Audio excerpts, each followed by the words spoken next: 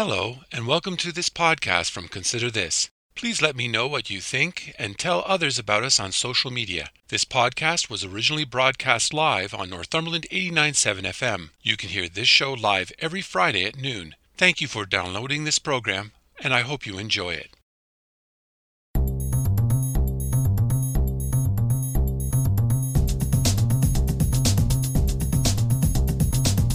Hello and welcome back. This is Consider This Northumberland, and I'm your host, Robert Washburn, and you're listening to Northumberland 89.7 FM. For those who may not realize, farmers deal with a great deal of uncertainty every day.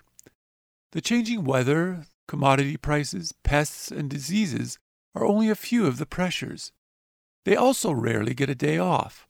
Livestock must be tended, crops planted or harvested or monitored, equipment to fix. The list is long. It can be a very stressful life. Add to the mix a global pandemic, and it only makes things worse. Plus, there is a stigma around getting help. For generations, farmers like to see themselves as fiercely independent. You're going to hear about some new funding announced recently for farmers. Some of the money is going towards innovation. Another chunk of money is going towards mental health. Here is that story. I'm so pleased to have with me today Mark DeYoung, President of the Northumberland Federation of Agriculture, and Sid Atkinson, past President of the Northumberland Federation of Agriculture. Thank you very much for being here, gentlemen. Pleasure to be here. Our pleasure. We spoke in the spring, just as the growing season was starting. And can you give us an update on how this year went and where the various sectors are standing? Sid, let's start with you.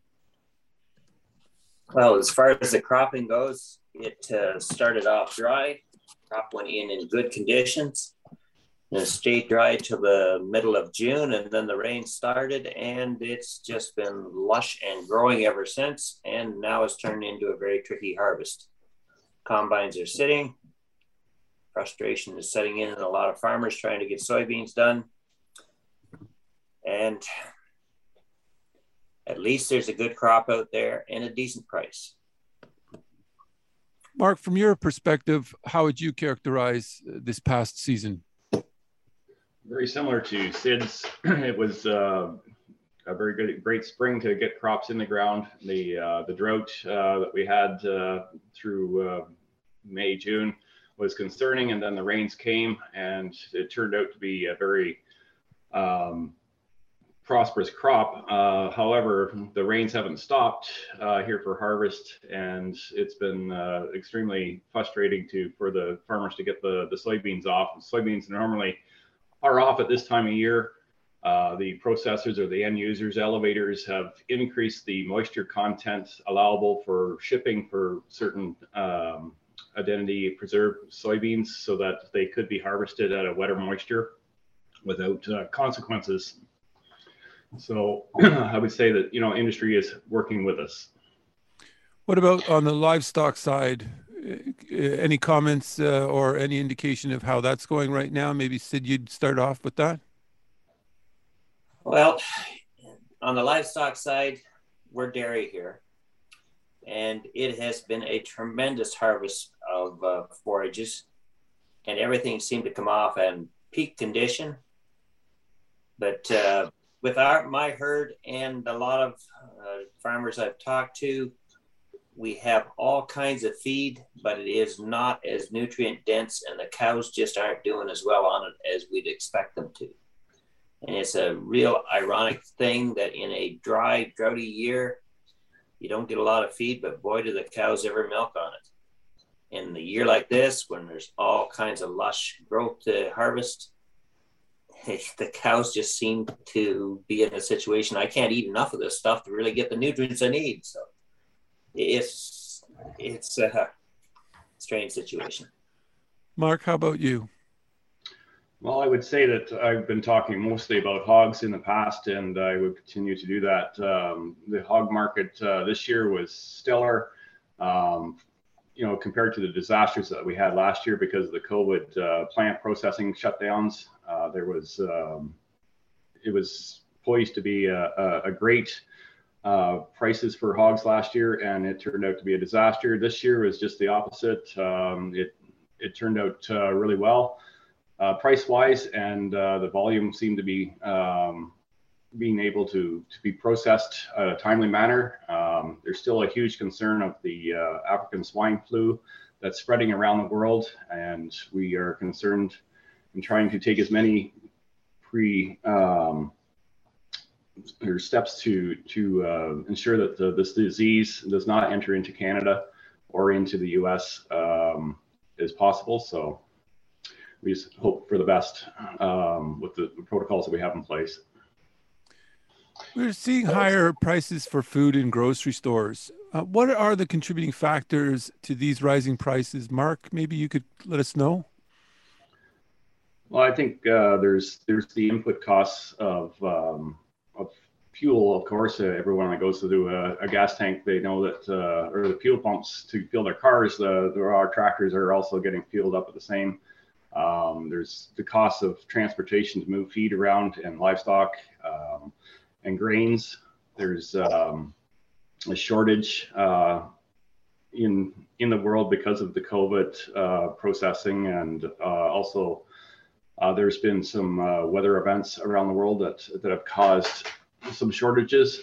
So I would say that there's an increase in the grocery stores, mainly because of supply has been low due to transportation, and the COVID has a huge factor in what's been going on as well. So, Sid, maybe you could tell us how much of this money that we're paying extra is finding its way to farmers?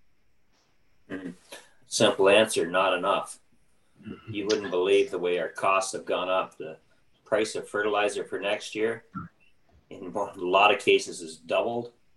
The availability even of seed.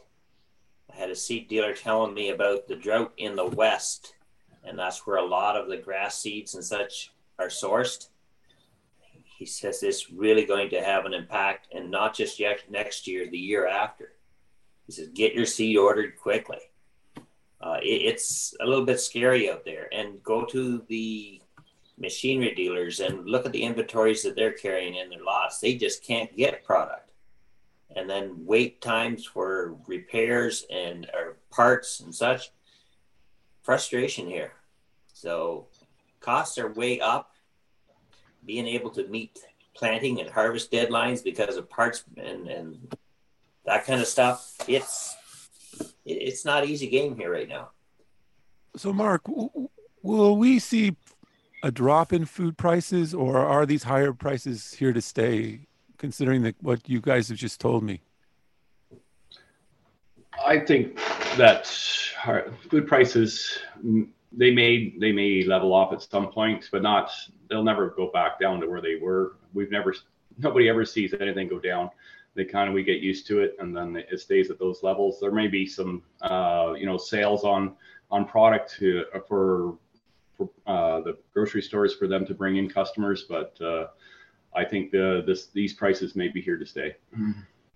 Mark, the federal and provincial governments have jointly contributed to a total of $10.2 million to the Canadian Agricultural Partnership to help farmers. And Sid was just describing some of the financial challenges and other challenges that farmers are facing.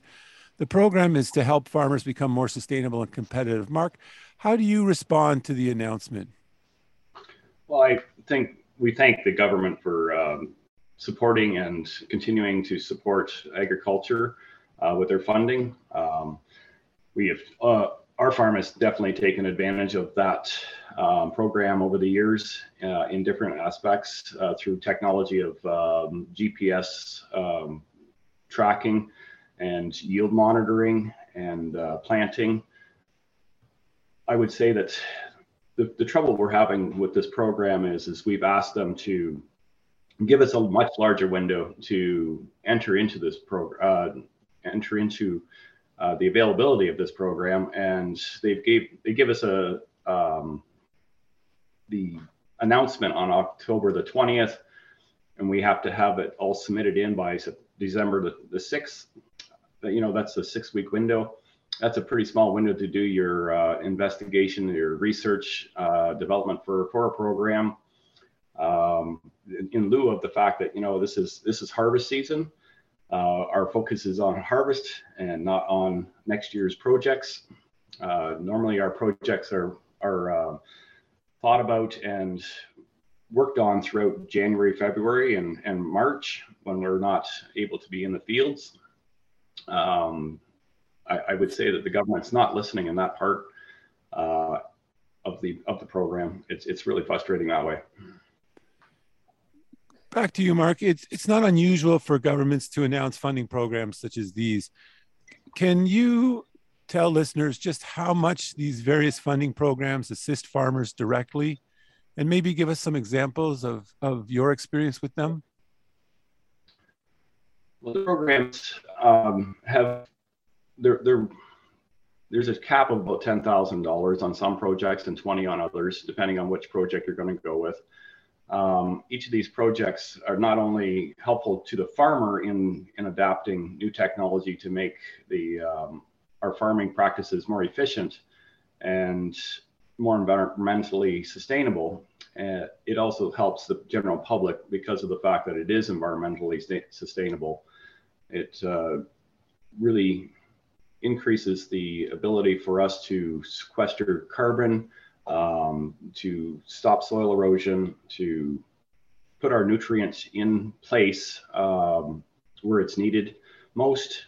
When we go across a field, and especially in Northumberland County, we have such variability in land. We can go from gravelly knolls to lush swamp soil, you might say, to some very moderate soil. So those types of soils, they yield differently, and with technology we are able to map those different soils as we go across them with yield. And then we can also, then for the next season, we are able to go in with the technology of fertilizer to zone those areas and put the nutrient on in those areas at a higher or lower rate depending on the soil type. Now, have you applied for and done any of these projects in the past? Yes, we've tried to take advantage each year with it. It's some of the years we're right at the edge of the window to get in on it because of the lag of time of getting quotes and getting all the pricing in order. And then the paperwork at one time was so intense that in itself took too much time out of our lives to get that done. And even the one comment I got really quite angry with was the fact that the lady or the person at the office said, "Well, don't you think you should do some paperwork for this money?" I said, "Well, I'm doing the work for the project. Why should my paperwork be so intense?" So, you know, it's not an easy program where you just say, "Hey, I need some money." You have to do jump through a lot of hoops to get there. Sid, I know the mental health of farmers is a big concern for you. Can you tell us how you became interested in this aspect? And maybe we could talk a little bit about a new government program. But first, tell us how you got interested in mental health and farmers. Oh, that's a long story, Robert. I must say, and I will admit that I have questioned my own mental health at some times. And I've actually had someone say, "Sid, this isn't you. What's going on?" Which was a bit of a wake-up call to me. And our federation 2 years ago got involved in a project with mental health. And we've now got a counselor that we can give 4 free sessions for our members for mental health. The frustration to me is the uptake has not been there. And I do know the need is there. This COVID thing has really stressed a lot of people, and they just aren't themselves. We can see it. The thing that people need to know with mental health doesn't necessarily mean mental illness. Mental health is taking care of yourself. Mental health is having a coffee with a friend. Mental health is having that conversation to sort things out. But mental health that's not addressed can lead to mental illness. And that's some connection there that people just don't get. There's a stigma there, perhaps, that people think, oh, he needs mental health. He's not too good. Watch out for this guy. But that's not necessarily the case. There's a big disconnect there of people that need help, that need that conversation, that need to have that reach out and have a coffee with. And it's just not happening, especially with this COVID thing going on. People are living in fear, and the fear part is hard on your mental health. So the need is there without a doubt, but the uptake on this program is very frustrating. And mental health for our program, the fundraising part was easy, but trying to lead that horse to water, get him to take a drink is a bit of a stretch. The Ontario government recently announced that it has committed $835,000 to expand what is known as the I Know program.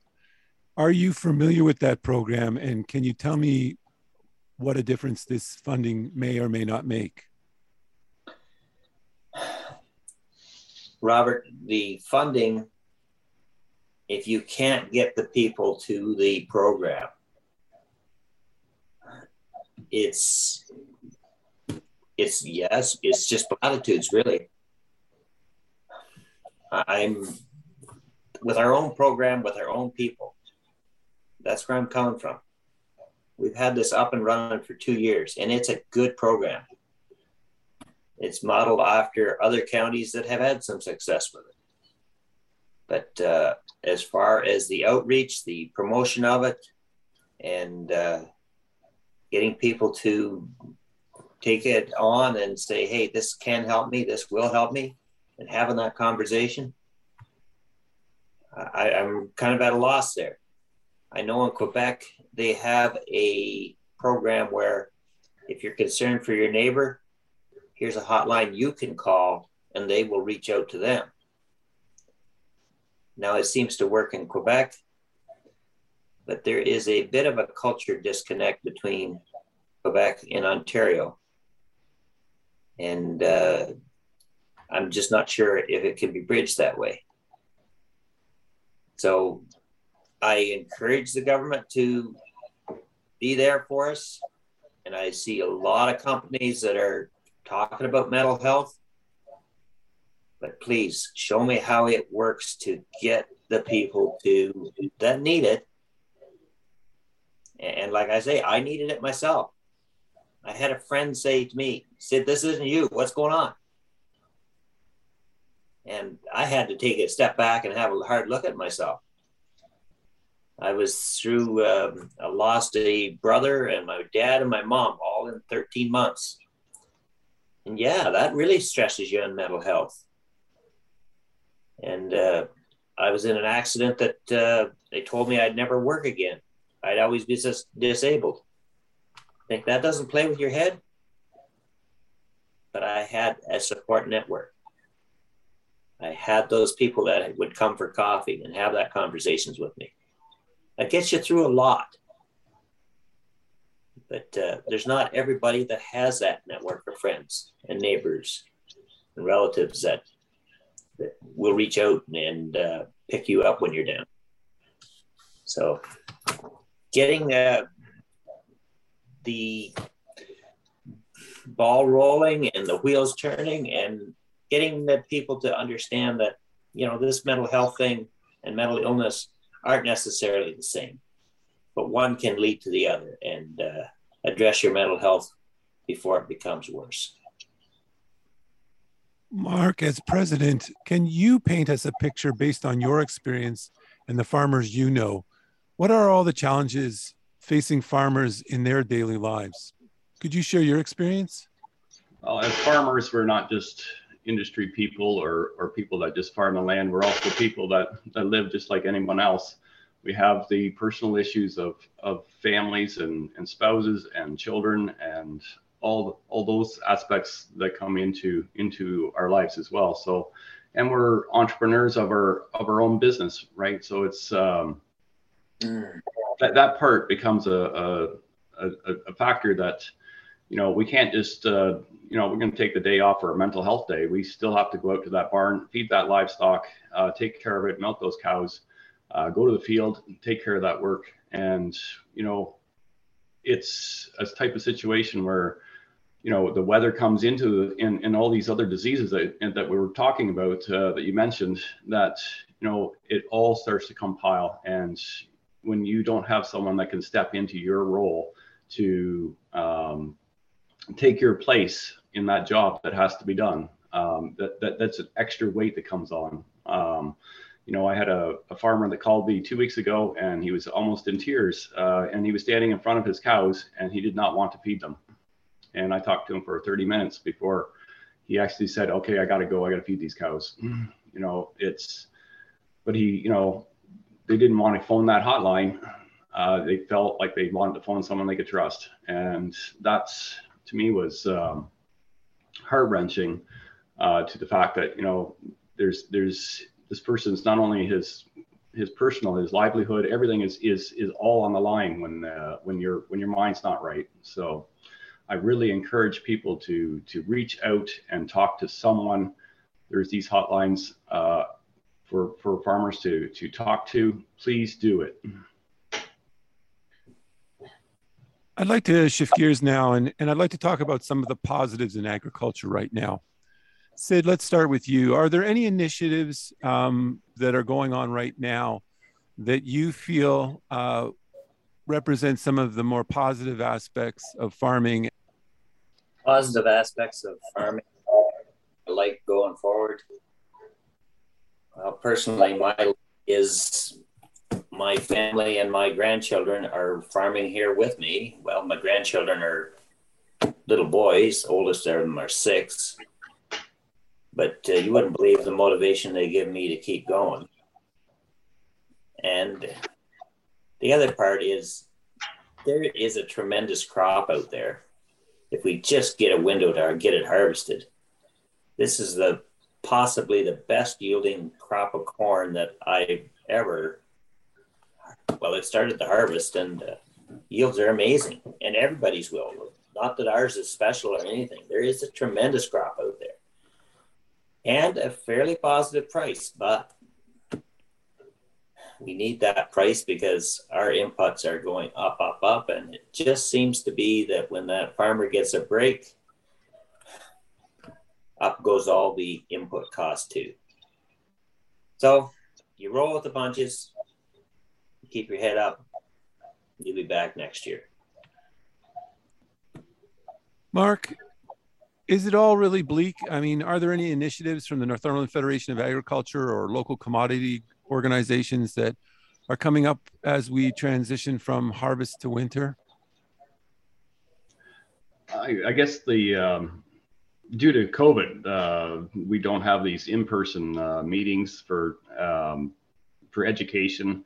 A lot of industries, they do the informative meetings, tell us what's going on that's coming up new. Agriculture is quite exciting and always innovative.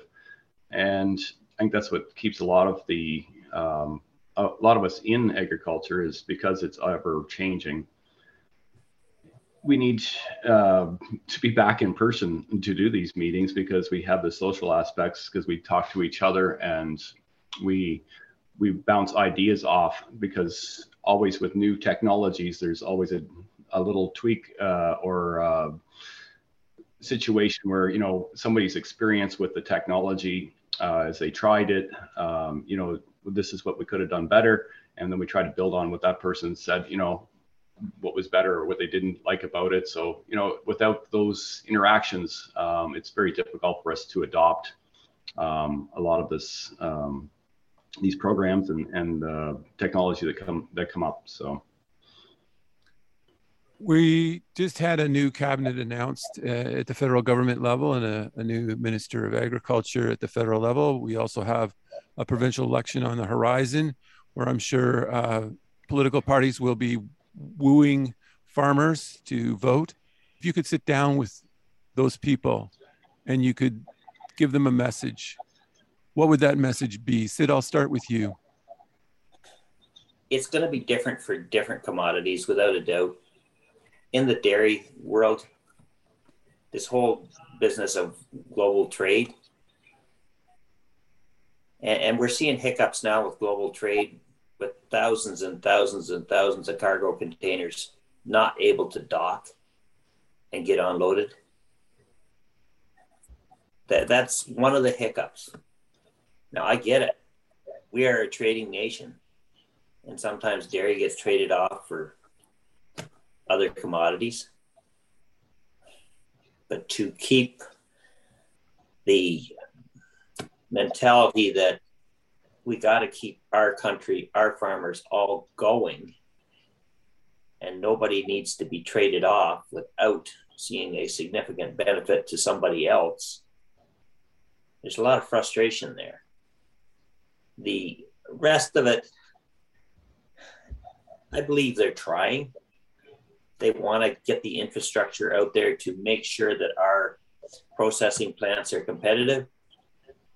You've seen them lean over backwards to try and make sure that the temporary foreign workers got into the country and everybody was kept safe that way. That's all encouraging. It's kind of a business as usual, but this whole thing, this bottom of the iceberg, if you will, of getting the product moved, getting like they talk about a shortage of 80,000 truckers in the States. You know, this thing's going to happen in Canada to a lesser extent, but getting those people into those trades that we need. And you talk to any of our equipment dealers and trying for those guys to find those mechanics and techs that they need. And there seems to be an underlying shift for get those kids into university and not into trade schools. And it's where the careers are and where the money really is. Like, those are high paying jobs if you get them kids focused on the trades, working with your hands, working with your head. It's a rewarding life, really. That's a focus to me, perhaps, that governments of all levels could be, is let's get these young people streamed to where these careers need to be. Like, how many communications experts do we need? Oh, we got one in front of us here. Mark, how about you? Well, I definitely agree with Sid. I just would add that the food that's being imported into Canada, into Ontario, you know, it needs to meet the same requirements that we as farmers here have to adhere to. Quite often, or most often, that they're using products in the U.S. and around the world that we're not allowed to use here, and they're allowed to be imported and sold in our grocery stores, which just blows my mind that the products that they're using are cheaper and they're effective for what they're trying to do with the product, but it's not a fair playing field for us as farmers to be producing the food here in Ontario with those limitations or restrictions. And the restrictions, for the most part, are well founded. And this may be why Ontario and Canadian food is priced a little bit more than some of our imports, because of the fact that we are held to a very high standard. Canada is probably the safest food source in the world when it comes to the standards that we have to adhere to. So I think that that would be my message to any politician is, these foods that are coming across the border have to be screened, and our protocols have to be met. Mark DeYoung, Sid Atkinson, thank you for talking to me today. Thank you, Robert. Thank you, Robert. That was Mark DeYoung, President of the Northumberland Federation of Agriculture, and Sid Atkinson, the past president. I want to thank my guests this week for talking to me, and I want to thank all the listeners for tuning in today. Please join me again next week when we will talk to the people on the front lines and those behind the scenes who make a difference in your life and Northumberland County. So please tune in. If you would like to listen or share this or any podcast, please check out my website at consider-this.ca. There you will find past podcasts, news, and other information about life and politics in Northumberland County. Or you can go to the radio station's website at northumberland897.ca. I'm Robert Washburn. Thanks for taking time out of your day to listen in, and I hope over the week you will continue to consider this.